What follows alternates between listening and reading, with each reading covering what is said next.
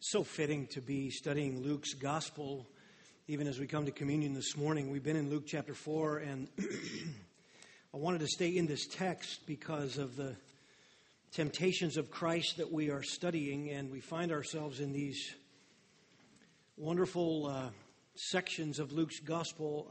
I know it won't surprise you that as I was studying this week, imagining that I might get through these two temptations left in this communion service, then it's not a surprise to you that I'm admitting I will not get through both of them. I just absolutely became compelled and riveted by this second temptation that Satan throws at our Lord. And in response to these temptations that Satan levels at Christ, the Old Testament passages that he quotes from are very familiar territory to the people of God. And of course, Israel was given all kinds of opportunities to remember some rather tragic periods in its history. In fact, the sections of Scripture from which Jesus quotes will serve Israel an excruciating reminder, a painful reminder of a time in their past where they were not faithful, a critical time in their past. And so it will be a comfort that God was faithful, but it's a reminder, a painful, excruciating reminder that they themselves were not faithful to this wonderful God who had rescued them. So as Luke gives the account of Jesus' temptation, what Jesus is doing here is quoting from that period of Israel's history.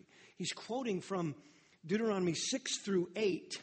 And those chapters are primary chapters that were a reminder, a painful reminder to Israel to live for Yahweh and not yourself, to listen to the words of Yahweh and not trust your own wisdom, to worship only Yahweh and not other gods, and to never test Yahweh. Don't ever put him to the test with your stubbornness. So these quotes are from a section of Scripture very familiar to Israel, and they would have been, unfortunately for them, a tragic part of their history. A part of their history that spoke of their unfaithful heart, even though God himself had been utterly faithful. Even though he had redeemed them from the godless culture and bondage that they experienced in Egypt. Even so, they were unfaithful. And it would bring to their mind certain images about their exodus. You remember all of this goes back to the great foreshadowing of the plan of redemption and Christ on the cross when he purchases his people back. All of the Exodus imagery refers in an early way to the great themes of redemption. And so as Israel hears of Jesus' temptation, as the Jews and Gentiles read of this account in Luke's gospel and the other gospels, there is this bringing to mind of Exodus 16 and 17 particularly. They had been brought out of Egypt, rescued from their enemy. And God took them into the wilderness to test their heart, as we saw last time. And in testing their heart, sadly, they began to grumble. You can read it for yourself at some point in chapter 16 and 17 of Exodus. They were given water by God, and they grumbled. They were given food by God, two different kinds, and they grumbled.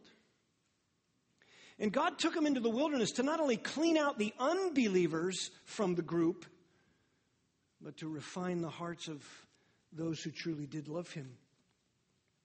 You remember in that account, they were in the wilderness for 40 years. It's interesting, the parallels that are drawn here when Jesus is tempted for 40 days. They were taken into a wilderness to be tested. Jesus is taken out by the Holy Spirit into the wilderness to be tested. All of these themes draw us back to Israel's coming out of bondage and the great faithfulness of their God and their own unfaithfulness. In fact, you know what they said in that grumbling time? Listen, life was better when we were in bondage under our enemy because at least we had the security of an earthly empire, and while it may have been prison food, it was food every day. And that was much better, they said, than the bare promise of God. Just a raw promise to believe God every day, to not know where our meal is going to come from, to just sort of leave ourselves wide open to a God we can't see, touch. Look, there are earthly kingdoms that provide security. I want those. That's what they said. It's amazing. The son, Israel was God's son, and God rescued them out of Egypt as a son. It was the son upon whom he'd set his love, this nation whom he called his own son, and he rescued and pulled them out. And they refused to trust his righteous character. They refused to settle on his righteous love. And so here now, fast forward to this account where for 40 days in the wilderness, the Son of God, Jesus himself, the Messiah, the beloved one, is in stark contrast to the son of old who actually grumbled against him, didn't trust him. So not only is Jesus the second Adam, we saw that connection in the genealogy, which Luke provides for us in chapter 3, verse 38, the Son of God, Son of Adam, Son of God. Not only is Jesus connected with humanity all the way back to the first Adam, but he's also the Son of God, the Son of Man, the Messiah, Israel's Messiah. And for sure, he will not trust in human promises. He will trust only in God's promises. He refuses to exalt the creature above the Creator, as Israel of old had done. He refuses to rage against God's sovereign purposes, as his son Israel had done. Luke knows then that every saved Jew who reads this account, it would remind them of the heartache of the stubborn self-reliance that was in their people, and it will also remind them of the sweet comfort that God is faithful. And every Gentile that read it, it would be the most awe-inspiring display of mercy and love as God, in dealing with his people, sent the gospel to pagan nations like Egypt with the saving gospel of Christ. Last time we saw that first temptation was all about God's word versus man's word. It was all about the wisdom of God to be trusted or man's wisdom. Verse 3, the devil said to Jesus, "If you are the Son of God, tell this stone to become bread." What was the issue here? Hey, if you are the Son of God, and if God himself said you're his beloved Son, then prove it. Prove it to yourself by doing what men do when they're deprived of their needs. Go after it. Grab it. Do what is your right as a man. And use your special sonship to create food. Satisfy your longings whenever and however they arise. That was the issue. And Jesus trusted in his Father. Verse 4, man shall not live on bread alone, but by every word that comes from the mouth of God. And he quotes Deuteronomy chapter 8, verse 3. That was in that great section, you remember, where he said, my words are life to you, Moses would later say.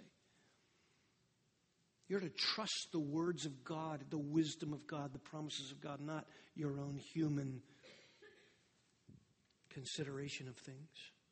This second enticement, just as we prepare our hearts for our time of communion, this is about man's versus God's glory.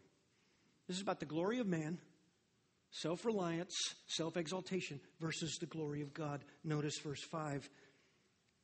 And he, that is the devil, led Jesus up and showed him all the kingdoms of the world in a moment of time. And the devil said to him, I will give you all this domain and its glory, for it's been handed over to me, and I give it to whomever I wish.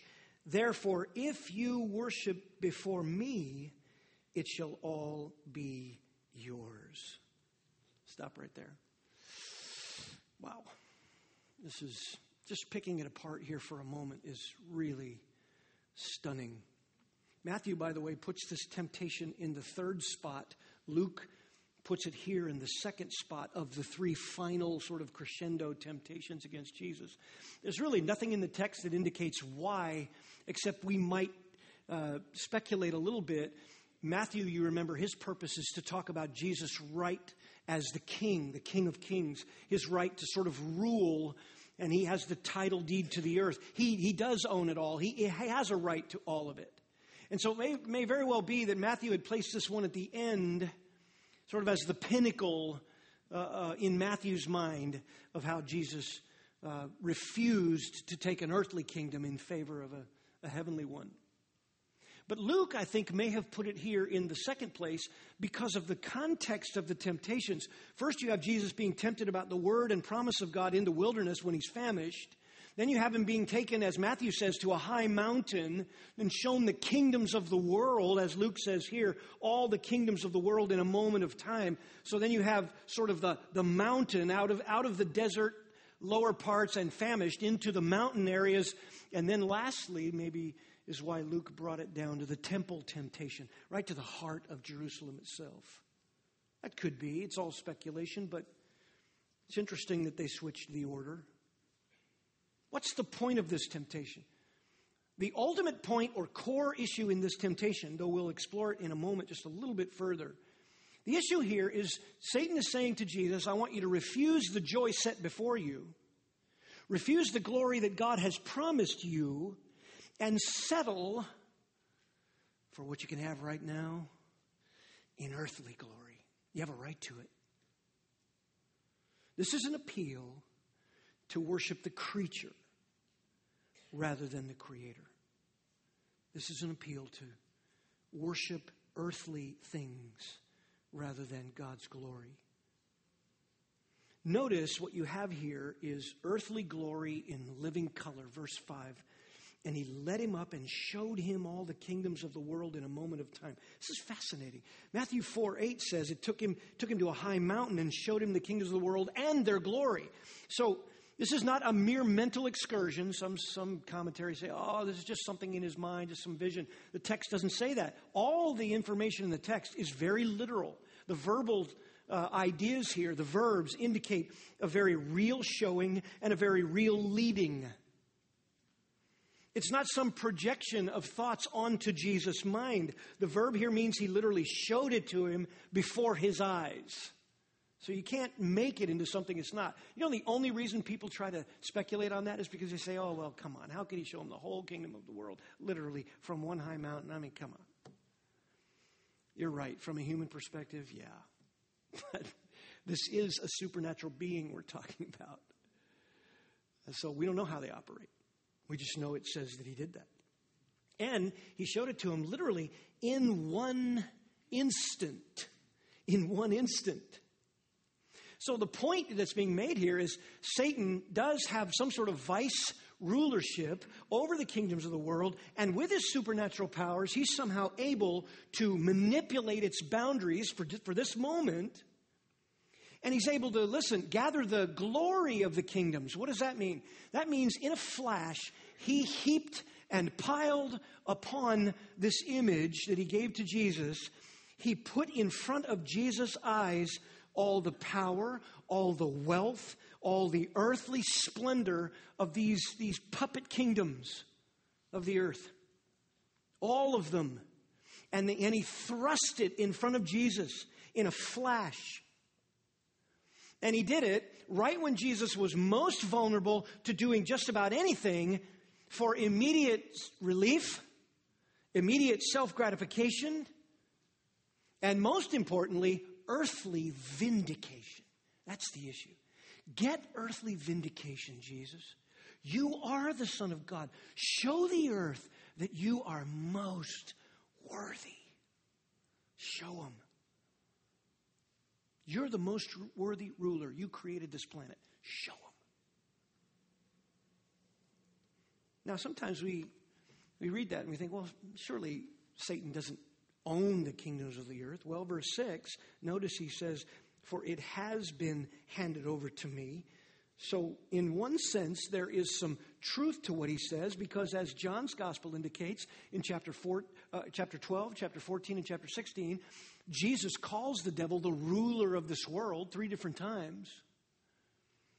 In 1 John 5, verse 19, John would later say in his epistle there, the power of the world lies in the power of the evil one. So the whole entire kingdoms of the earth, as they are now, have been given sort of a vice regency under Satan's rulership. He is called the prince, Ephesians 2:2, prince of the power of the air, the world system. So in one sense, his claim here is true in that he has been allowed a temporary delegated dominion over the world. But it's also true, notice what he says, verse 6, it has been handed over to me, and I give it to whomever I wish. That's a lie. That's a bald-faced lie. And it's got this veneer of truth on it. Oh, I have the power. It's a delegated dominion. It was allowed by God, who is sovereign. You can't give it to whomever you want to. That's a lie. But we're not surprised. Satan is a usurper, and he has lied and murdered his way to the limited and temporary rule he's allowed to have. His claim is false. He has no real power or authority to offer Jesus what he's tempting him with. So he shows him earthly glory and living color, but here's the heart of this temptation. He offers him earthly glory on one condition. Here it is, verse 7. Therefore, if you worship before me, it shall all be yours. Literally, bow down. Before me in your English translation means bow down. And that's why Matthew's parallel text in Matthew 4, verse 9 says, if you fall down and worship me. This is homage. This is proclaim me to be the most worthy. Why is this a devastating offer? Why is this seriously enticing to Jesus? Well, sometimes you might imagine that Jesus could easily dismiss this because he already knows it's a sham kingdom. He already knows it's a facade what Satan is offering. It's a temporary rulership, a sham rulership over a temporary kingdom. He already knows that, so how can this be anything serious? Well, Satan is basically saying, look, you can easily acquire right now, right this moment, all the power, all the wealth, all the creaturely sovereignty of earthly kingdoms and earthly glory, just this simple gesture of humble recognition of my splendor and glory. But now when you step back and you look at the circumstances Jesus is in, this is why this becomes a very pointed temptation. Here's where things stand so far. Jesus physically, in his humanity, is literally dehydrated. He's famished. He's alone. He's getting relentlessly pounded with temptations to sin, all of which he's withstood so far. And here, what's ahead of him is even more devastating. What's ahead of Jesus is his family will ultimately reject him. So if he doesn't get relief now and become the earthly monarch that he has a right to become and take the earthly glory of the earthly kingdoms right now, his family is going to reject him. His own chosen and beloved people will hate and condemn him. Furthermore, his dearest friends, whom he at that point will have discipled and sacrificially loved and cared for, they're all going to abandon him and leave him alone. And maybe you haven't thought about this, but think about this. So far, this is the beginning of his ministry, but up to this point in his cognitive mind as the Son of God, and from here all the way till he meets his Heavenly Father in glory, his pure mind and heart is being offended and bombarded with the perversion of the culture all around him. It's happening all day, every day. And you think about this. If he doesn't say yes to Satan, he will rule no one in his earthly ministry. He will never be able to make a defense in his earthly ministry. He will never even for a moment begin to have any real justice.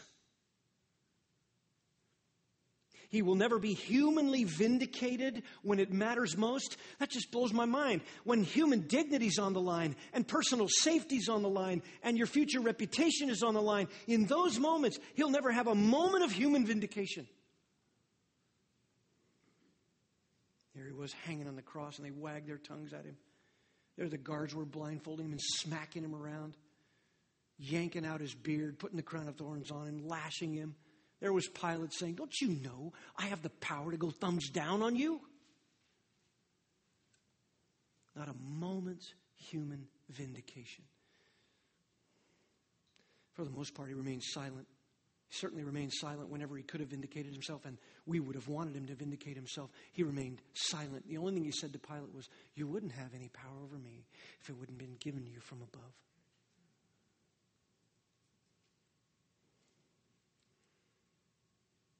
And he will, if he doesn't say yes to Satan here, he will be unjustly condemned and slandered and tortured. He will be hated without a cause. He will be humiliated and ultimately murdered. And if that weren't enough, while he is being killed, the greatest apex, both profound and unfathomable and humanly impossible to understand experience that ever happened in the history of God's universe, it's going to happen if he doesn't say yes to Satan. Jesus Christ is going to feel the incalculable, crushing weight of every sin ever committed by those whom he is saving. And he will be separated from the love and fellowship of his Father. So there's the temptation right there. Jesus, you can have everything you deserve as the Messiah. Right now, you can have your rightful earthly glory in this moment. And in that moment, if you take it, you can have 10,000 servants of the earthly kingdoms at your instant call.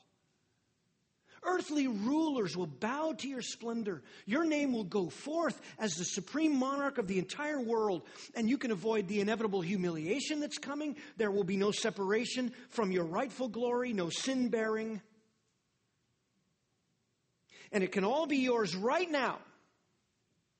All you have to do in this moment is bow down and say, just for a moment, while you bow, that I am most worthy.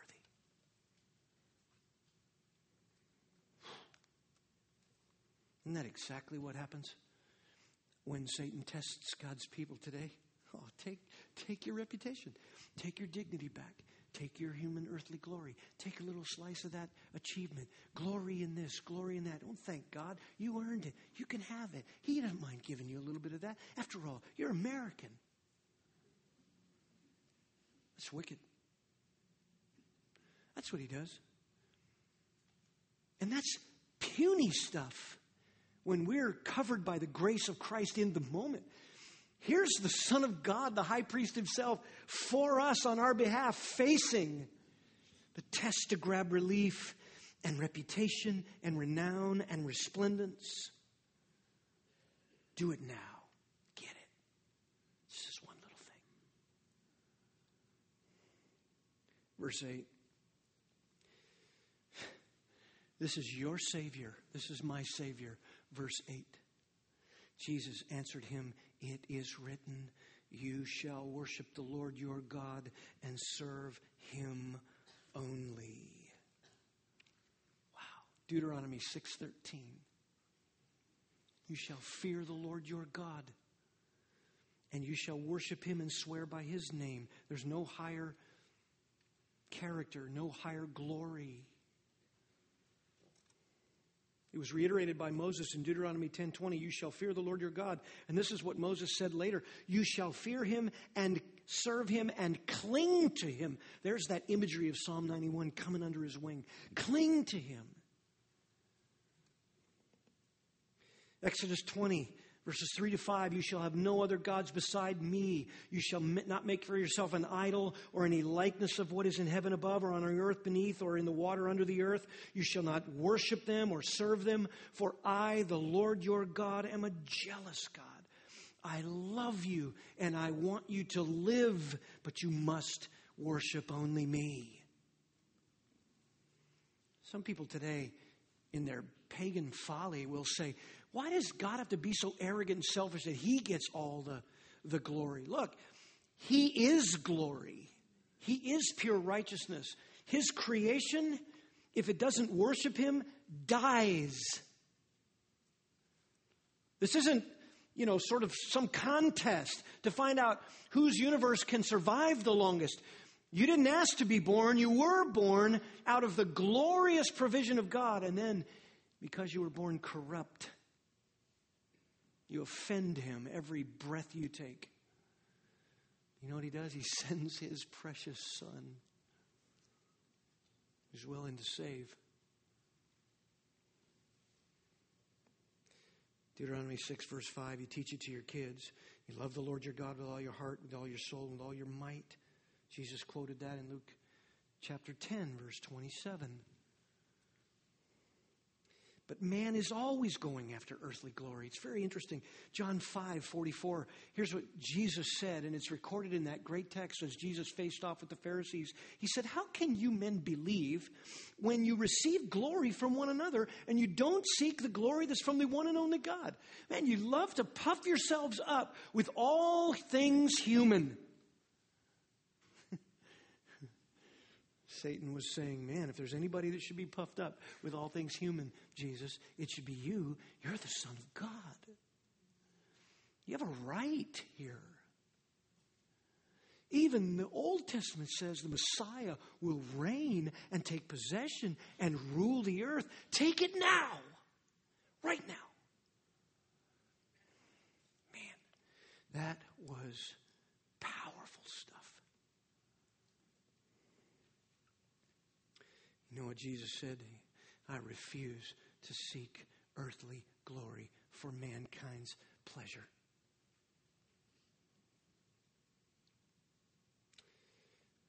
Man, what a powerful high priest. He fought for it. Turn to Hebrews 4 for a second. Just as we come to the Lord's table, we've been in Hebrews 2 and 4 again and again, but look at the words again. Just remind yourself. Hebrews 4, verse 14. I love this. Therefore, since we have a great high priest who has passed through the heavens, what does that mean? That means he brought his righteous payment and life before the throne of a holy God at the bar of divine justice. And he didn't just present it and have it rejected. He presented it and passed through with, as we say, flying colors, but in this sense, flying righteousness. He passed through. He made it. Jesus, the Son of God. And since he is that great high priest, then let us hold fast our confession. What confession? That he indeed is the Son. He indeed is our righteousness. He indeed is the glory alone. He indeed is the worthy one.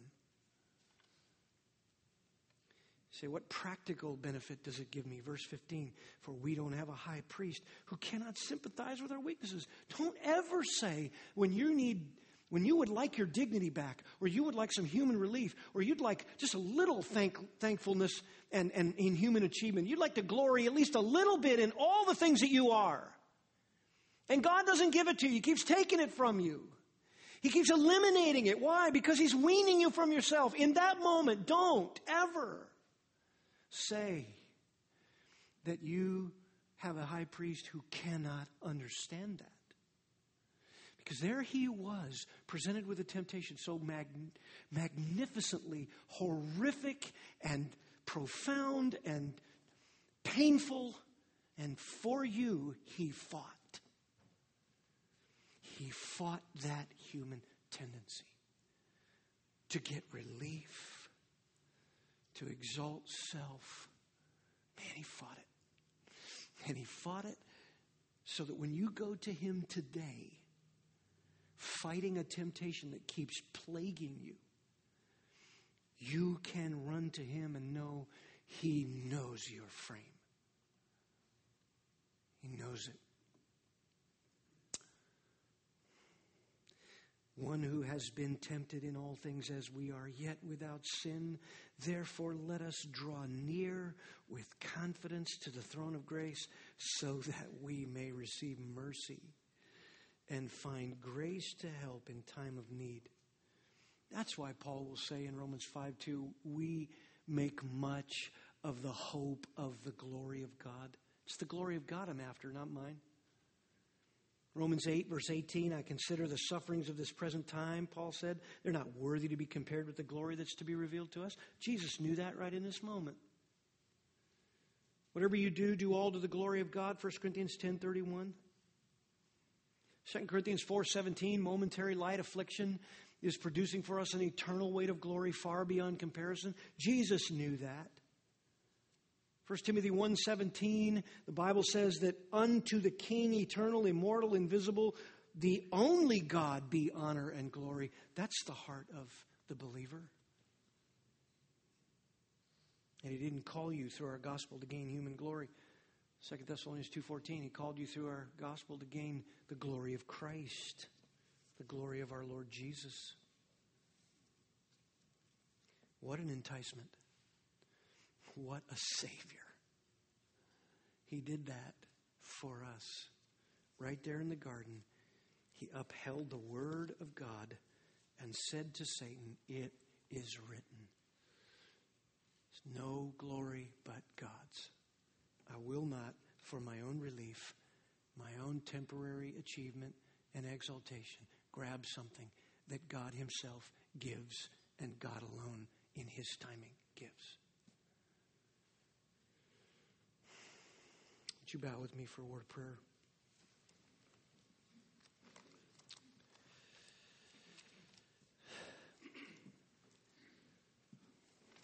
Lord, as we come around your table, we're already just astonished. What a horrific temptation. We never have the right to steal glory. Ours is always illegitimate, usurper type stuff. But you had a right to earthly glory. You created the earth. You have a right to rule. You have a right to expect all creatures to bow down to you, the creator of the universe. And in that moment, it must have been so painful. It must have been such a confusing moment when it was first shown to you in all of its glory and majesty, those earthly splendors. And yet you had us in mind.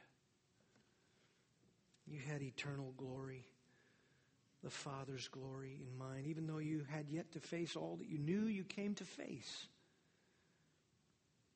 We would be overwhelmed if you told us all the things we were going to face between now and meeting you. Our wick would be crushed and snuffed out. We couldn't survive it.